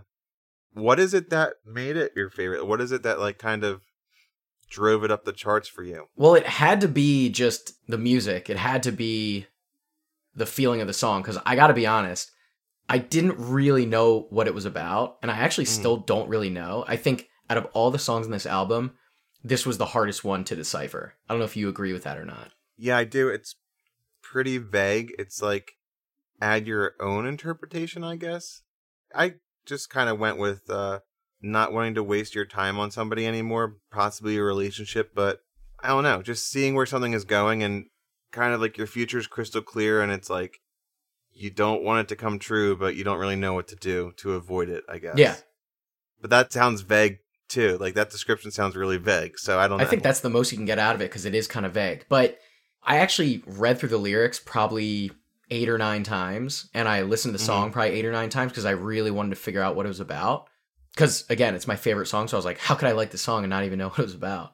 Sure. But I don't know if this is the right interpretation, but I was starting to get the feeling that this could be about an abusive relationship.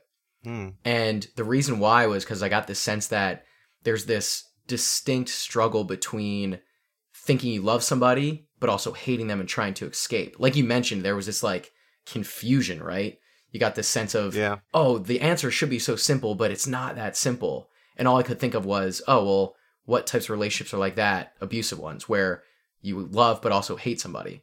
In those types of relationships, your options are like, oh, you either stay there and continue being abused, or you leave somebody that you think you might love, who you've invested all this time and energy into. So I think that's why it feels like there's quote unquote no solution for it. You're just kind of stuck in it. I can definitely see that. I can see that feeling coming through. And like a lot of the times when there is like some sort of abusive relationship, it's like easy from an outside observer to like make up their mind about this is what you should do. This is no problem. Easy decision here. When you're the one that's in the middle of it, it's like maybe you don't even see clearly. You don't even think clearly. It's like, I don't know, like this feels good sometimes. Why does it feel awful other times? Yeah. And I don't know. Nobody from the outside knows the full story. Exactly. Yeah. So that's why I thought it could be about that. It all just kind of came together to me, and I was like, this could be it. This could be what it's about. I also felt like the bridge in this, it was like the one part of the song where it was really just kind of building and empowering. And I think he's realizing that the solution once and for all is just to leave this person. You're the only one that's actually giving them this power, so remove yourself from the situation. I think it's like his realization that this is the one way out. So, I don't know. Cool. It was a cool song. That is funny because the line is my own confusion reality or fiction? Am I out of my mind? And that's kind of how I feel after listening to this song. Trying to figure out this song. Yeah. Why am I so confused listening to Sum 41 right now? Why is it my favorite song? Dude, you were in an abusive relationship forcing the Gummy Bear Warriors to perform. I know. I love the song. They hated the song. Yeah. Lead singer syndrome. Exactly, yeah. Track number 88, 13. Oh, sorry, Mike. What I meant was track number 13, 88. Classic mix-up, am I right? You blew that one, Keenan. Oh man, I'm such an idiot. Oh, man. Take this aggravation that I've thrown myself into. Change this situation just 'cause I need something new. And still I feel like a prisoner trapped inside this broken world. Well, I'm playing the victim again, running in circles. To me it's all the same, and though nothing's gonna change, still I hope someday you have it all.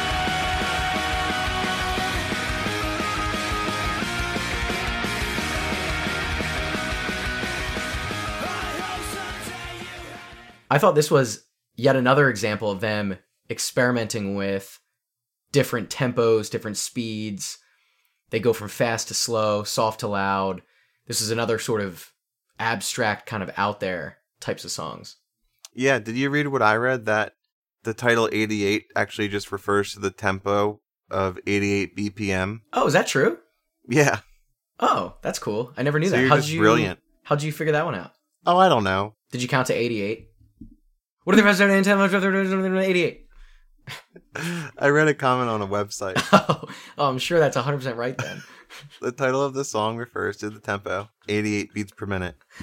Dude, you can't just trust the internet. They're all liars on the internet. Yeah, I believe them. I always thought that they were just really big Eric Lindros fans. Oh, love Eric Lindros. Oh, Captain, my Captain. That's right. This was always one of my, secret favorites. It was probably my There's No Solution. This was the one that I always listened to this one. Say I was on a car ride and I wasn't going to get to listen to the whole CD, I would skip to the end and listen to this track. I love the... It's cool. Yeah, it's a cool sounding song. I think it kind of ties the album together pretty nicely. It's like, things still aren't good in this guy's life. He still feels like a prisoner trapped inside this broken world. And he feels like a victim running in circles.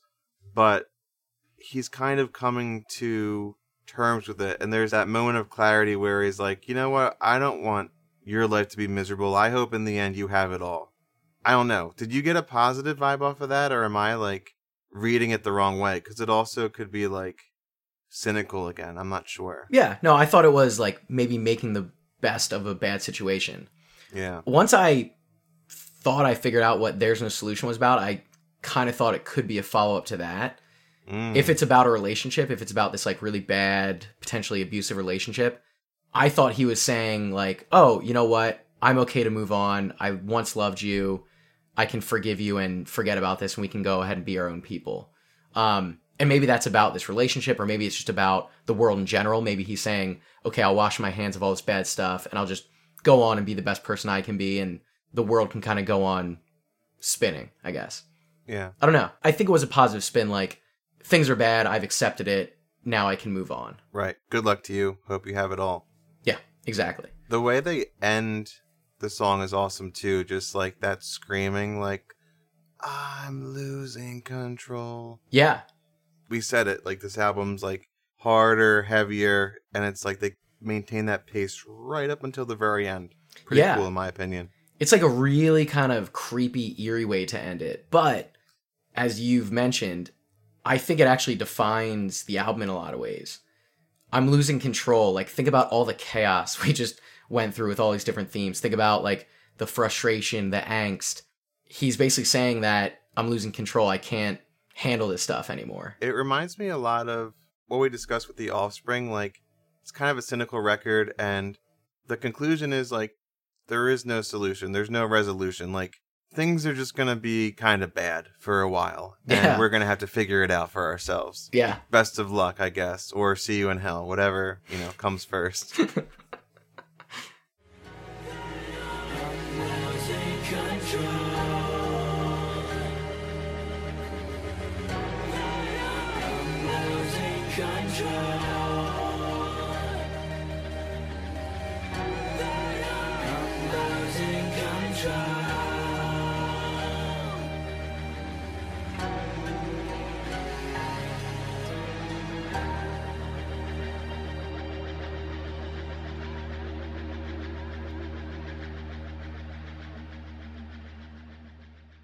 So I know that you and I both loved this album back in the day, Mike. It was probably one of our favorites back then, even though it was really different than the contemporary pop-punk albums of the time.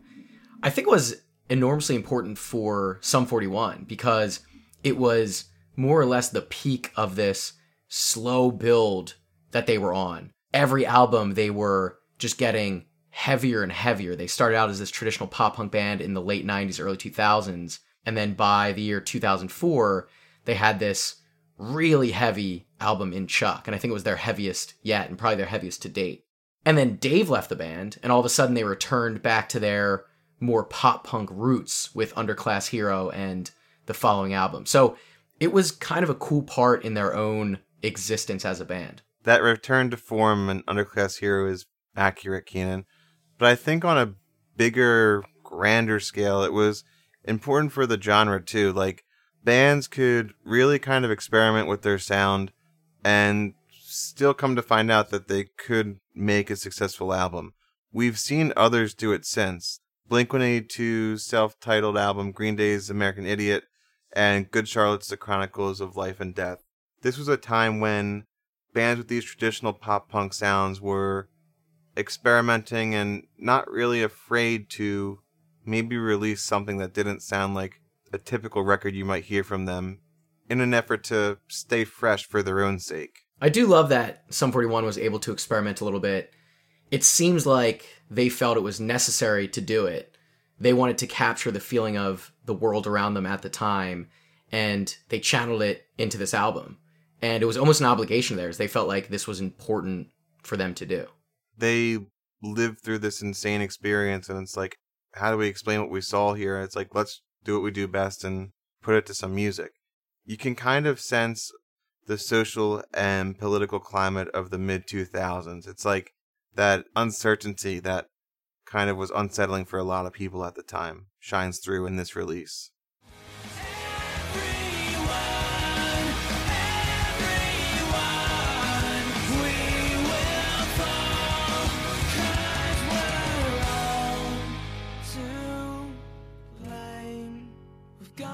Too far from pride to shame. We're trying so hard, we're dying in vain. We want it all, everyone, don't we all?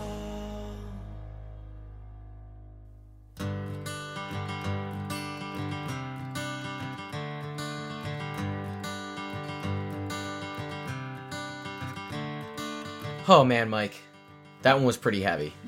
But I think we're better for listening to it. I think we're more mature, more enlightened people. I would agree, Keenan. I just hope next week's episode doesn't get any darker or spookier than this week's was. No, there's no way, Mike. In fact, we're going to go ahead and lighten it up. For Halloween week, we'll be discussing My Chemical Romance's album, The Black Parade. You know, a nice light one. Keenan, that's exactly what I didn't want. That sounds even spookier than this album. Spooky.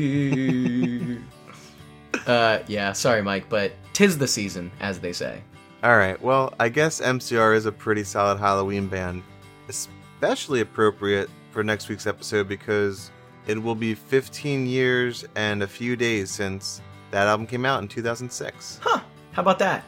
Yeah. It's a good thing we spent so many months planning this perfect occasion. That's why we had to take all those months off. This is the big event. If that doesn't scare you... I like this. Let's continue with whatever this is. If you're not busy changing your underpants from pissing yourself over that scary news, check us out. Check us out online. poppunkproj@gmail.com, on Instagram and Twitter at poppunkproject, patreon.com/poppunkproject. Remember, it's hoodie season. Get those hoodies from the web store. Oh, that's right. Yeah, it's cold out there. I just want to sell like one hoodie and like 5 pairs of leggings. I still want to buy mine. Oh, the leggings. The leggings are so ridiculous. Somebody out there, please, just make our month and just buy a legging. We would be so happy, and it'd be so funny. Oh, we should work on a beanie. Let's do a beanie. Oh, beanie's perfect. Wait, can we do a brim beanie? See if they have it. See if they have it. I can almost guarantee you they don't, but if they do, then maybe we can do a special release brim beanie. Yeah, that would be so cool. We'll like send out a order form, and if you want one, like we'll do a special order. That'd be cool. We should just talk to our Yeah. sponsors about it. They'll probably take care of it. Thanks to Casper Mattress Just don't give them free publicity. and Pay us, people. Sherry's Berries. Yeah. Dude, I want to sell out so bad. Thanks again for listening, everybody. As always, we hope you've had the time of your lives. Or should I say, the time of your deaths. As Sum 41 said as their plane departed the Congo, Keenan, good riddance. Oh, that was good. Nice Thanks. twist. Thanks.